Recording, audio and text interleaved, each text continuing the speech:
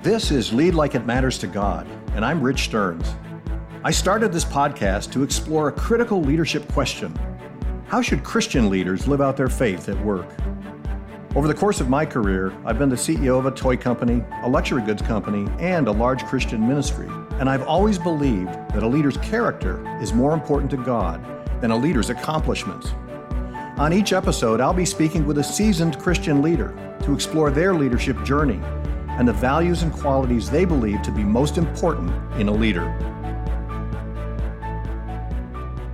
My guest today is Gary Haugen, the founder of the International Justice Mission. Gary's been a passionate advocate for human rights for his entire career, and in the mid-'80s, he served on the executive committee of the National Initiative for Reconciliation in South Africa, chaired by then Bishop Desmond Tutu. In the 1990s, Gary was deployed by the Department of Justice with the United Nations to serve as the officer in charge of the investigation of the Rwanda genocide. In 1997, he left the Justice Department to found the International Justice Mission, a nonprofit organization working in 14 countries whose mission is to combat human trafficking and slavery, violence against women and children, and police abuse of power. Gary's the author of several books, including Good News About Injustice and The Locust Effect, Why the End of Poverty Requires the End of Violence. Gary, I've been a huge fan of yours for more than 20 years now, and I'm delighted to have you on the podcast. Welcome. Thanks, Rich. Great to be with you, and congratulations on the book. Hey, thanks so much. I have to tell you, though, Gary, after reading your bio, I feel kind of like a slacker, because when you were in South Africa working on apartheid reconciliation with Desmond Tutu, I was at Parker Brothers Games selling Monopoly and Nerf balls. And when you were investigating the Rwanda genocide in the 90s, I was the CEO of Lennox China, focusing all my energy on selling expensive dishes to the wealthy. And I guess, my life story goes to show you that God can intervene in our lives at any age to redirect us according to his purposes. But my first question kind of relates to this. How early in your life did you know that you wanted to get into the field of human rights? And I ask this question because I don't think most young people really know what they want to pursue when they're in their 20s or sometimes even in their 30s. So how early did you feel this call? Yeah, well, I actually, when I was a young person growing up, thought I would go into politics one day. And actually it was in college that I started to become much more interested in international matters. And the crisis in apartheid South Africa was part of that for me. That was the big issue when I was on a college campus in the 1980s. And as I started to learn more about politics, which is really about going back home, running often and early, and sort of just building a real base back home, politically, I wasn't really passionate about those issues in the same kind of way. I was starting to acquire a real interest in things more broadly around the world. When I graduated from university in 1985, you'll remember there was the famine in Ethiopia and there was the crisis in South Africa. And so I was just very interested in exploring international matters. And so it didn't, so that would have been, I was 22, I think, when I graduated. And IJM was launched in 1997, so I would have been 34 then. So that would have been, 12 years of being really unclear about what would be emerging. But I did have this interest, and it connected to my passion for trying to follow Christ in the world. But it took, more than a decade to figure out where it would land. I think for younger leaders, it's often very frustrating. Sometimes your first job is not your dream job. But I always tell my kids and I tell younger people that, your first job may not be your dream job, but it could be a stepping stone to your dream job. Because I think the way our lives play out is we move from one experience to another. And each time we do a certain kind of work, we learn things about ourselves. We learn things about our strengths and our gifts and our weaknesses and our passions. And then hopefully the next job we have is more aligned with that. And I think the story of my life has been that a career is a very long time. And there's an opportunity to reinvent yourself multiple times during a long career. So I try to encourage younger people, hey, if this job is not your favorite, wait 5 years, put yourself in play, look at what else is available to you. And, you'll find your way to something that you're really hopefully passionate about before you're done. Yeah, I think it would be very strange if your first job really was your dream job, at least that, because there's so much about yourself you have to learn, and so many skills that also in some ways need to be just honed and collected. And so I'm with you on certainly looking back. There was an evolution that took place, and God made use of all those experiences along the way to fashion me and to prepare me for whatever was coming next. I came to World Vision when I was 47 years old, and I remember saying to my wife, "Why didn't I do this when I was in my 20s? I just love this work. I'm passionate about helping the poor." And she looked at me as only a spouse can and say, "Because you weren't ready. Sure. You weren't ready in your 20s. God had a lot of work to do with you before you were ready to do something like this." And so, sure. But I think that's a way to look at it, because all of those skills I picked up in my leadership roles in corporations were perfectly applicable to the work I did at World Vision many years later. So sometimes God is preparing you. I like to remind people that Moses was 80 when he got his calling from the Lord to lead the people out of Egypt. And but by 80, he had a resume that was perfect, for the job. It just took him 80 years to get there, and then God repurposed him and he called him to lead the people to the promised land. What I also love about that story, of course, Rich, is when God does speak to him in the burning bush and tells him he's supposed to go to Pharaoh, Moses says, "Well, who am I that I should go to Pharaoh?" And what he doesn't do is read back to Moses his resume of all the things that, as you say, prepared him really uniquely for that. He doesn't answer that question at all. Instead, he says, "I will go with you." And so part of that was just, I think, affirming to Moses, well, at the end of the day, for my purposes, what matters not so much is all of the skills and qualifications that you may have, although I'll use those, but that I am with you in where you're going. And that's always been an encouragement to me. Yeah, no, that's a great part of that story, because if we as Christian leaders can just trust God to be in it with us, leading with us, then that's where God wants us. He wants us relying upon him, not upon our resumes or our MBAs or whatever degrees we might have. I want to talk about IJM here.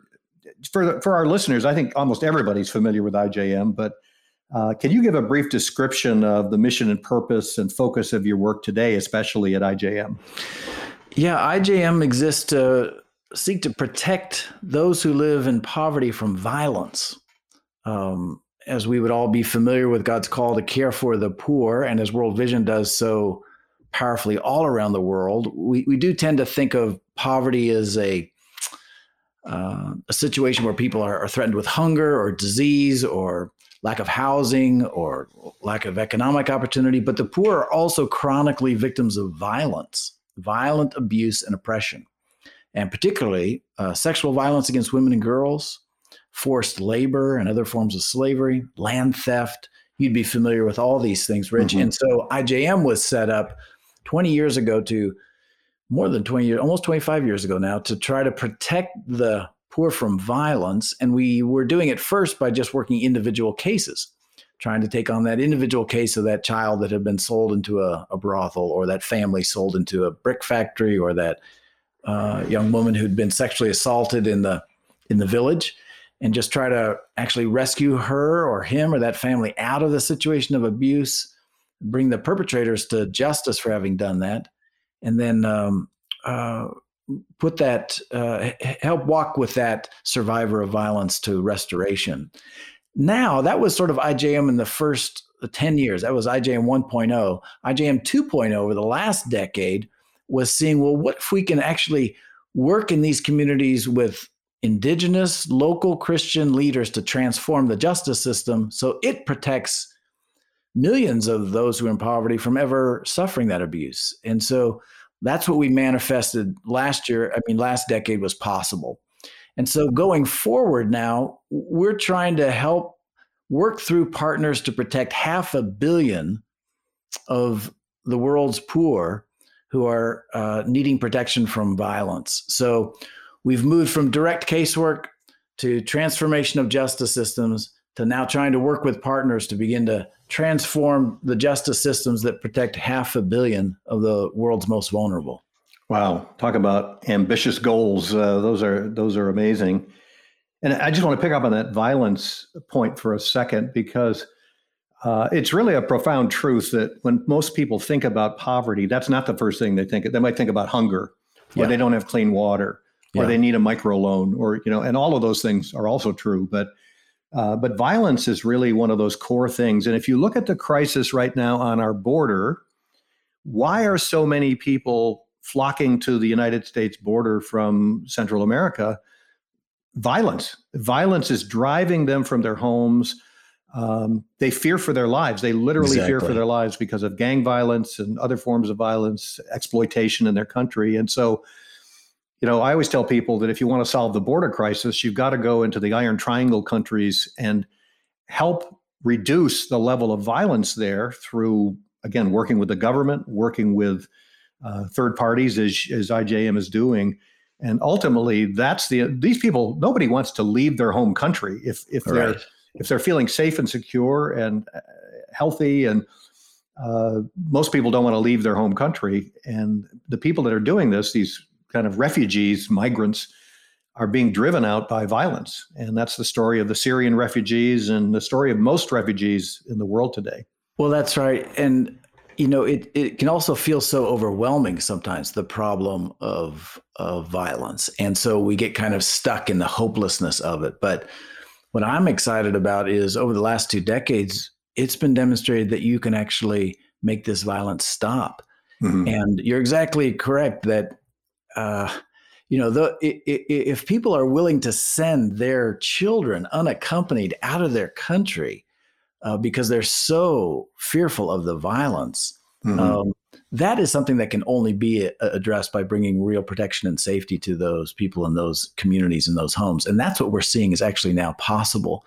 Yeah. I just got this report in the last 6 months in Guatemala, this partnership that we've had with the Guatemalan government.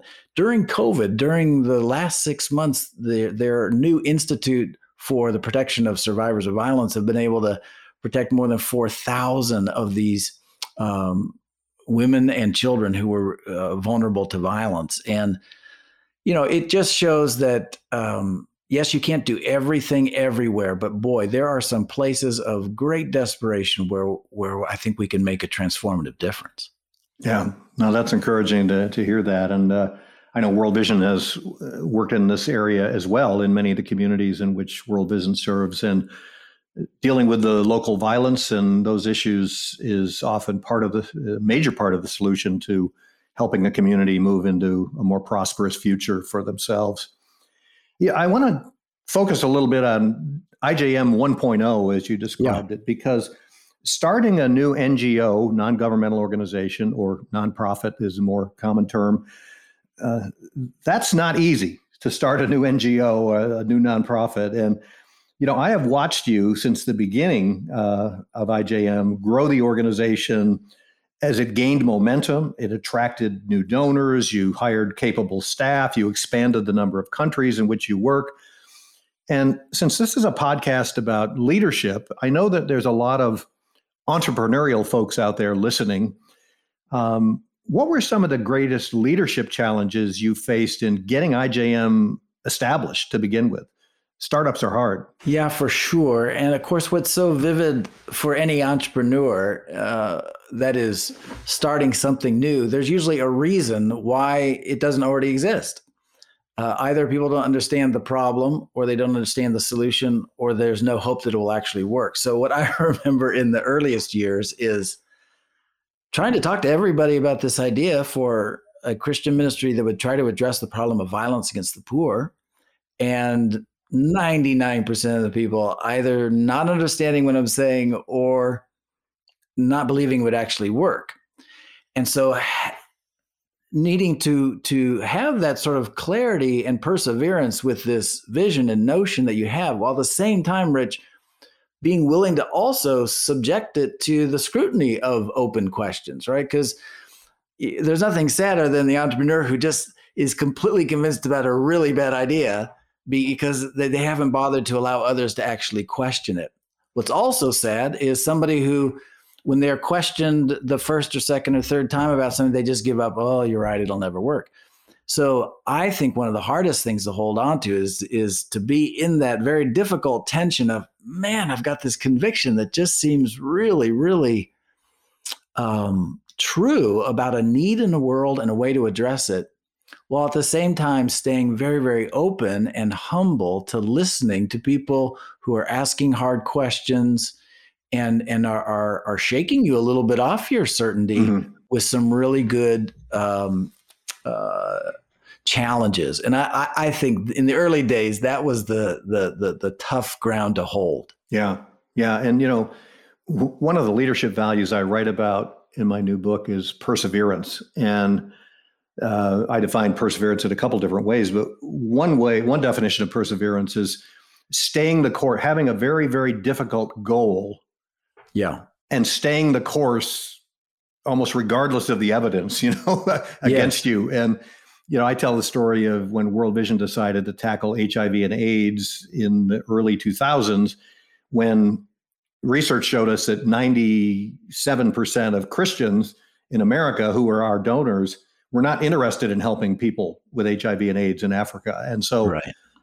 Starting with an audience that didn't want to talk about it, didn't want to give to it, didn't want to care about it. And perseverance was the thing that got us through. We just kind of believed, as you did at IJM, we just kind of believed that this is important, this is right, this is what God would want us to do. And we can't give up because it's hard. We just can't give up because it's hard. So I think perseverance is one of the qualities that the best leaders have to have, because every leader is going to encounter tough problems that are hard to solve, or crises that come across their desk that they have to react to. And you got to be willing to hang in there through the tough times. Yeah, it's trite to say, but if it's easy, it's already been done. Right. And so if you're going to be doing something new and something different, it's going to be hard and you're going to have to persevere. I usually tell people who are thinking about starting an NGO or a new endeavor, it's really just about 3 questions and then perseverance. The 3 questions are, is there really a problem, or is there really a need? Mm-hmm. Really? You're not just doing what you want to do, but no, there really is a need. Secondly, somebody else isn't already doing it, because if they are, then you should just probably help them do that. And third, can you really add value? Can you actually make a difference? And so if there really is a need, no one else is doing it, you can really make a difference. After all that, it's going to be, as you said, perseverance. Yeah, no, those are 3 great questions to ask about a lot of different challenges, whether they're business challenges or, mission challenges for an organization like IJM. So today, you fast forward almost 25 years, what do you think your greatest organizational challenges are today that you're facing in this stage of your development and growth? And I think probably there's many, as you can imagine, because you would know a tremendous amount just about what it is to scale an endeavor. And scale is its own great difficulty. I think at its core, however, our greatest challenge is going to be the development of leaders who can lead the fight against injustice in their own communities. If we are going to seek to protect 500 million of the most vulnerable from violence, this is going to be a very tough struggle in the variety of these communities around the world. And so it's not going to be sort of outside influences or resources at the end of the day that are going to make the difference in that struggle. It's going to come from local, indigenous, national leaders who take up that fight. And it's going to be our job to come alongside and support them. So as any leader would have experienced, the extent of your impact is your capacity to develop other leaders. And if you can't develop other leaders to take forth the vision and to take forth the work, you just are going to immediately hit the ceiling of your impact. And IJM is in that place where to be able to go forward now to fulfill what has been demonstrated could be in the world will really depend upon leaders in communities around the world taking up and leading this tough fight.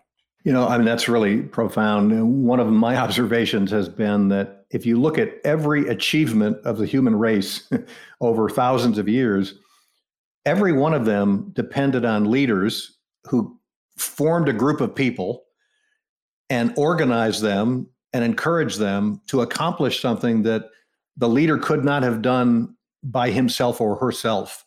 Yeah. So, I mean, every breakthrough, whether it's scientific or business breakthrough, has come from somebody taking a leadership role, organizing a group of people to do something, and then making that happen. And so when I transfer that to the kingdom of God, the way God works in the world is through leaders as well.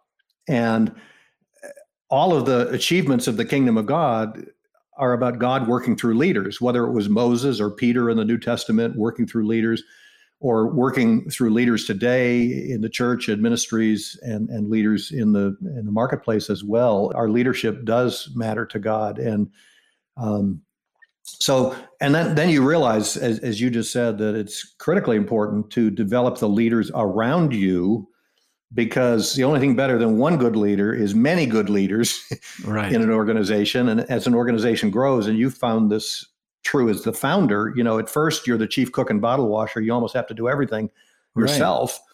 Right. And you'll never grow unless you can raise up and train up leaders underneath you who can take big chunks of responsibility and run with them.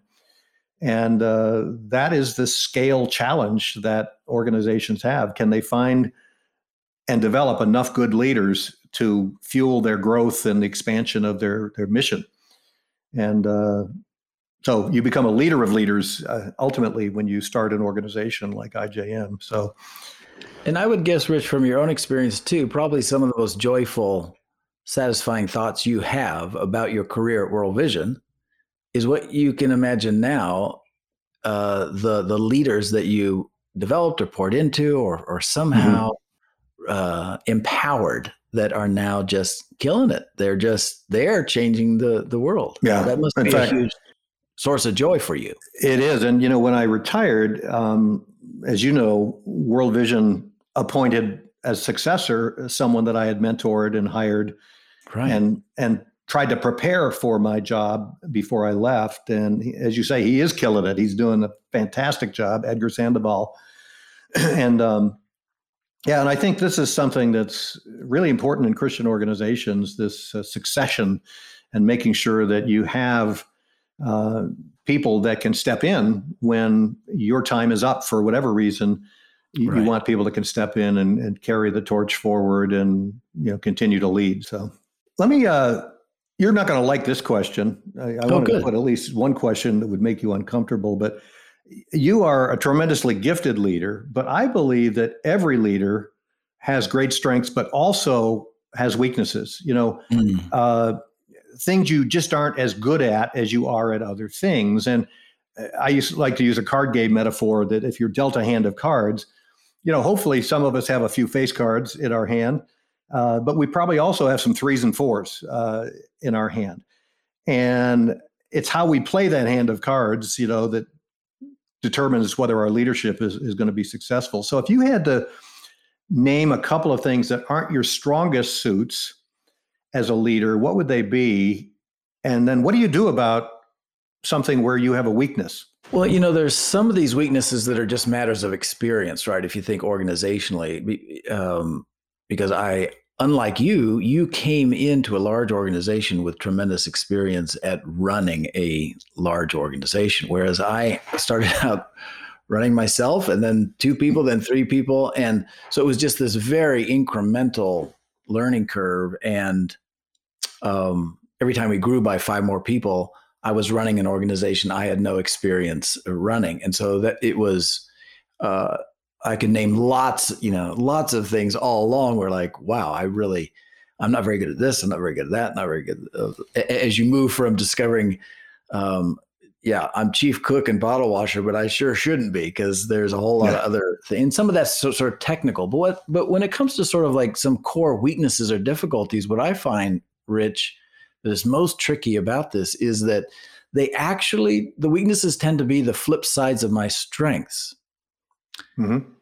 And so one of my strengths would be, wow, I can see some things really clearly sometimes, where it is we ought to go, how to get there, and go forward. And so I was just actually having a session with my leadership team where we were all sharing, when we're working together as a group, here's what you really do great, and here's what you do that isn't so awesome for the team. And most of what was being reflected was, Gary, sometimes when you are convinced, you're such a persuader and you have such strong convictions about things that you're stating it so forcefully that you may appear like you aren't open to being convinced. You may sound dismissive of other people's ideas. And that's a weakness. That's difficult. But what's also true about it is just the flip side of my strength. So there are a number of these. I care too much about what people think of me, Rich, and that's the flip side of I'm also a pretty solid salesperson, right? Because I can figure out in a way, the perspective of another person, and I can sort of relate to them well, and therefore I can craft a persuasive argument. And that's a strength. The flip side of that is I may care too much what people think about me, and then be managing an impression or a presentation. So you can pretty much go through whatever might be the inventory of my strengths in leadership and see that there is just a flip side of weakness, which is why I love in your list of 17 characteristics that are so important is you name self-awareness. Mm-hmm. That I think is critical because we lead out of who we are on the inside. And if we're not aware of what's going on the inside and what the insecurities are and what the sort of driving forces are of obsessive desire or other aspects of fear, then not only do I as a leader get to be led by those things, but now the whole team is being led by those things. And I'm just unaware of it. So that's why I just think it's so critical what you've named here, the capacity for leaders to really try to understand themselves on an ongoing basis, because there's a lot that's going to be tricky about that. That situation you talked about where you're in a room with your team and you're making a passionate point of, I think we should do this and this and this. Right. What leaders sometimes forget is that leaders are intimidating to those who are underneath them in the organization. The leader has the power over your salary, your promotional, opportunities and all of this. And so when you come on strong in a meeting, it takes a pretty remarkable person to say, I'm going to challenge the founder of this organization and disagree with him publicly and vehemently. And what I used to do to deal with this effect, because you shut people down if you're like that. They're afraid to say anything. You're the emperor with no clothes, right? Like, this is a terrible idea, and everybody around the table knows it except the leader, and he's not listening or she's not listening. God has given us each unique gifts and perspectives. If we all contribute, we'll make a better decision. So please, speak up. In other words, give people permission to challenge the leader. And I've seen leadership situations where the leader surrounds themselves with sycophants who only praise the leader, the great leader. You're great. We love everything you say. We love your preaching. We love this. We love that. And that turns into a very unhealthy situation over time because the emperor does have no clothes. And so I think that's that self-awareness of a leader. What is the impact you're having on other people in a meeting or a situation?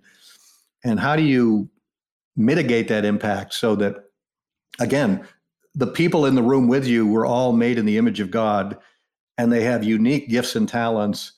And if you just steamroll over them, you're missing out on the richness of God's kingdom. Yeah. And as to the self-awareness, part of it's a recognition that we just can't know ourselves as accurately as we need to. And so therefore, we're going to need people speaking into our lives, or else we're going to be operating in reality. That's when Gordon MacDonald, many years ago, was speaking to a group of ministry leaders and made this incredibly powerful point that made a huge impression on me. I was, quite young at the time, and he said the first thing that happens to a leader and keeps happening, the more of a leader you become, is your detachment from reality. Largely because, as you mentioned, you have people around you who are subordinate to your power in some way, and so they aren't necessarily going to help you see reality unless you really ask for it, and if you really let people into who you are. And I think our great leadership disasters significantly come from leaders being closed off from being truly known and allowing others to speak into their lives, because I will never be as self-aware on my own as I would need to be. The other message you send as a leader, nobody wants to work for a leader who is good at everything and knows all the answers. Because if you know all the answers and you can do everybody's job better than they can do it, then the team, what message are you sending to the team? I don't need you. Your skills are irrelevant to me. I just need you to carry out my wishes, right? Right. I just need you to be a lackey to carry out my wishes. And that's demoralizing to a team. But a leader who will listen and actually change their mind because of something somebody else said in the room, and it actually makes me think differently than the way I was thinking when I came into the meeting. Thank you for that contribution. Hey, one last point on that: leaders recognizing their weak suits. So in my case, there were two things that I learned about myself early on. Number one, I had very little interest in balance sheets and debits and credits and all of the financial complexities of an organization.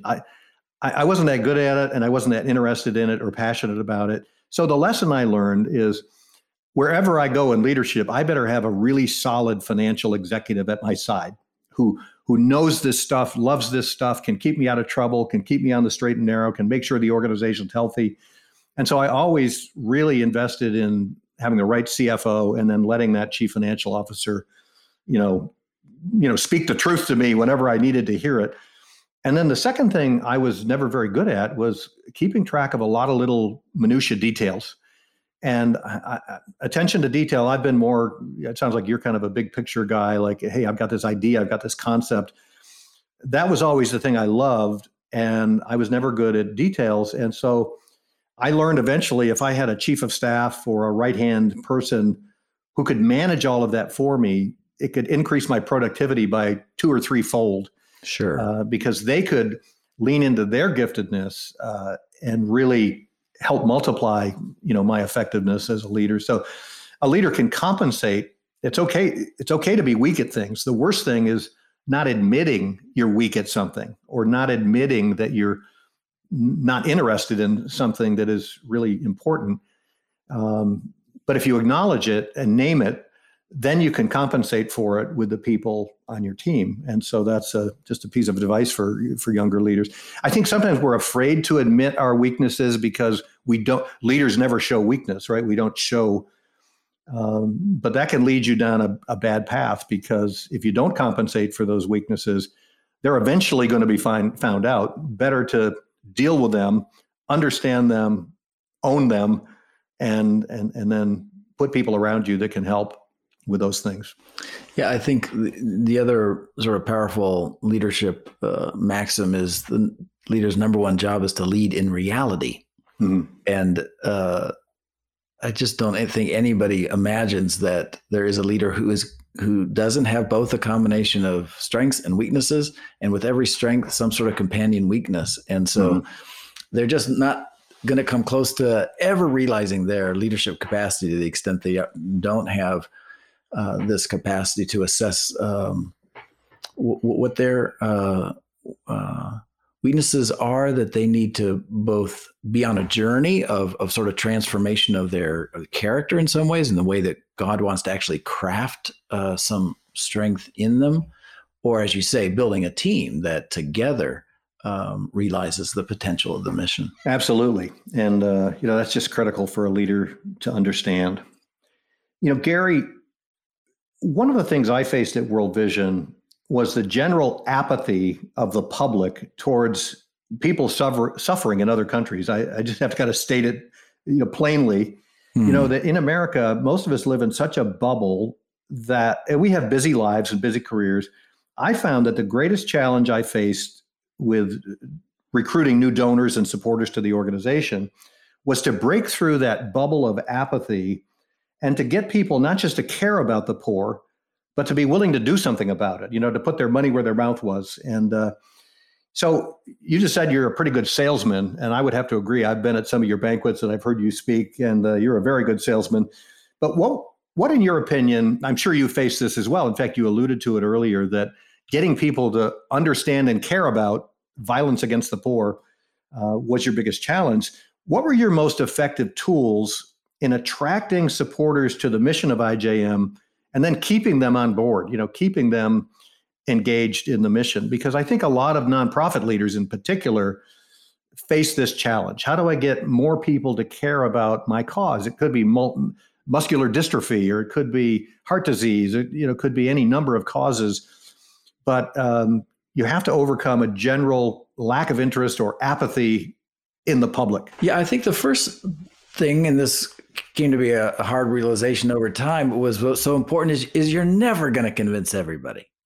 So don't beat yourself up and get exhausted trying to convince those who just don't want to be convinced and are never going to get on board. Move on and shake the dust off your sandals. Exactly. Because that has been my sort of experience, is that, wow, there were lots of no's, not interested, couldn't care less. But if we kept going, and if we kept doing one thing in particular, and that is transporting people to actually stand with the actual human being that is facing and trembling in the face of violence today. Because if you could actually grab that person and you could fly together to that work site in South Asia where a family is working as slaves in a brick factory, or you could take that person to go stand with that 13-year-old girl in Guatemala who's faced with being raped by the assailant who's coming at her, there would be no doubt in anybody's mind about what to do next. It'd be like, well, we need to stop this. And so that raised the sometimes tougher problem that we encountered, Rich, which was people didn't think there was anything you could do about violence. Yeah, you can do something about hunger. Yes, you can clean up that water source, but I don't know, it just seems so scary and overwhelming. These are like rapists and murderers and sex traffickers and corrupt police. Like, what could possibly be done?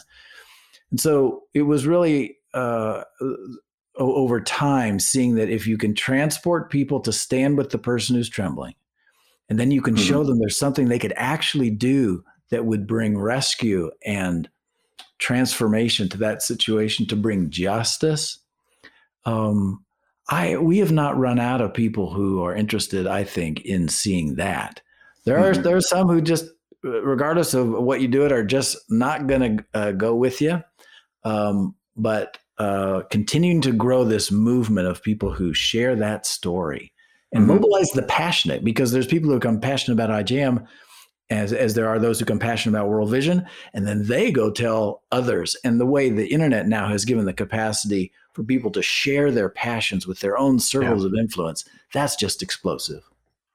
That's right on. And putting a human face on a sociological problem is critical. My early years at World Vision, I'd speak to groups and I'd use a lot of statistics about hunger and lack of clean water and economic deprivation and everything. And my wife would pull me aside and say, honey, I know you love your numbers and I know you love your statistics, but people's eyes are glazing over in the audience.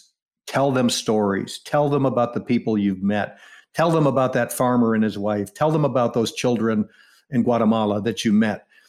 because stories are the way into the human heart, and stories are what trigger compassion. And I used to say over and over that poverty has a name and a face. And let me introduce you to some of these people by name and show you their pictures. And where possible, take people over to see it for themselves when you can. But I really believe that people that don't seem very compassionate on the surface, you tell them a story about a little girl in a brothel in Cambodia and how she could be rescued, and all of a sudden, right, they might be crying in their own living room listening to you tell the story of this little girl on an issue they didn't even care about yesterday, but you humanize it and you put a face on it. And I think in some ways that's what has to be done at the border crisis, because we're dealing with a border crisis like it's a problem to be solved, an issue to be fixed. We're not seeing the human faces of the people who are fleeing for their lives, and that takes the conversation to a whole different level. Right. Once you see them as human beings made in the image of God, and as Christians, people that Christ died for. So how should we treat them, and what's the best way for us to think about this problem with their humanity being considered along with our national laws and our immigration procedures and all of that? As you say that, there's two things that come immediately to mind to me. One is, as you say, the stories of survivors where they speak for themselves of what has happened to them, to elevate those voices. Because we do individual casework, we just are in touch with tens of thousands of individual survivors. And if we can elevate and amplify their stories, those are always the ones that people are listening to. So they may not be leaning forward in their chair necessarily when I'm up talking, but when that young woman gets up to speak, or that dad from Thailand who was held on a fishing boat as a slave, and he's sharing his story, wow, then people are listening. And the other is impacting young people because of the way in which they seem to rather almost fearlessly be willing to be vulnerable and to listen to the hard things, and the impact that tends to have on an older generation, which has maybe felt a way to feel safe about these things, or rather invulnerable. But the younger generation, I've seen it at IJM, and I think World Vision's been wonderful at this as well, is if you can tap into the passion and courage of a younger generation, they can have a transformative impact on what happens next. Yeah, no, that's really true. Yeah, young people, I think in every generation, young people are the hope for the future. It's always been that way. And right. I see that passion in younger people as well. Well, Gary, we're just about out of time. I'm just going to do one last thing. I do this a lot on the podcast. I want to read you a quote from my new book, Lead Like It Matters to God. And I just want you to react to it. You can say, that's total baloney. I don't believe that. Or I agree with that. Or let me add a thought to it. But here's the quote. And it's a little bit about, I think it speaks to what you did at IJM in the early years. Here's the quote. It's not enough for a leader just to define reality and help determine a way forward. He or she must totally own the vision of a better future.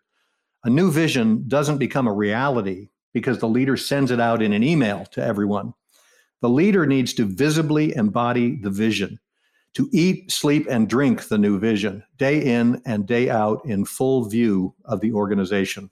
Well, I think that's a helpful preparation for a leader who perhaps has that kind of vision, has that kind of passion for a better future. And the fundamental truth is that will be contested going forward. That will be tested going forward. And that if, as you write there, if you don't really own that in your core, it won't be sufficient to withstand the struggle that's going forward. Again, you wouldn't need a leader if everyone is already rushing into that future. But you actually do need a leader because it's going to be hard to get there. And I'm grateful for the way you focus here on not so much sort of the tinsel of shallow results that a leader could maybe point to, or some thin definition of success, but what is the deeper character values that are forged in leadership and are drawn from for great leadership. And so I'm grateful that you've given us some very challenging and powerful insights about how we can ask God to help us all be better leaders. Well, thanks so much, Gary. I'll end with what I started with. You are a leader I have admired since the first day we met, probably in the late 90s. I think we met a couple of years after you started IJM, and I'm sure the people listening really benefited from your wisdom today. And I look forward to seeing the next 20 years at IJM to see what God's going to do there. Thanks, Rich, for the encouragement. Yeah, thanks a lot. Cheers.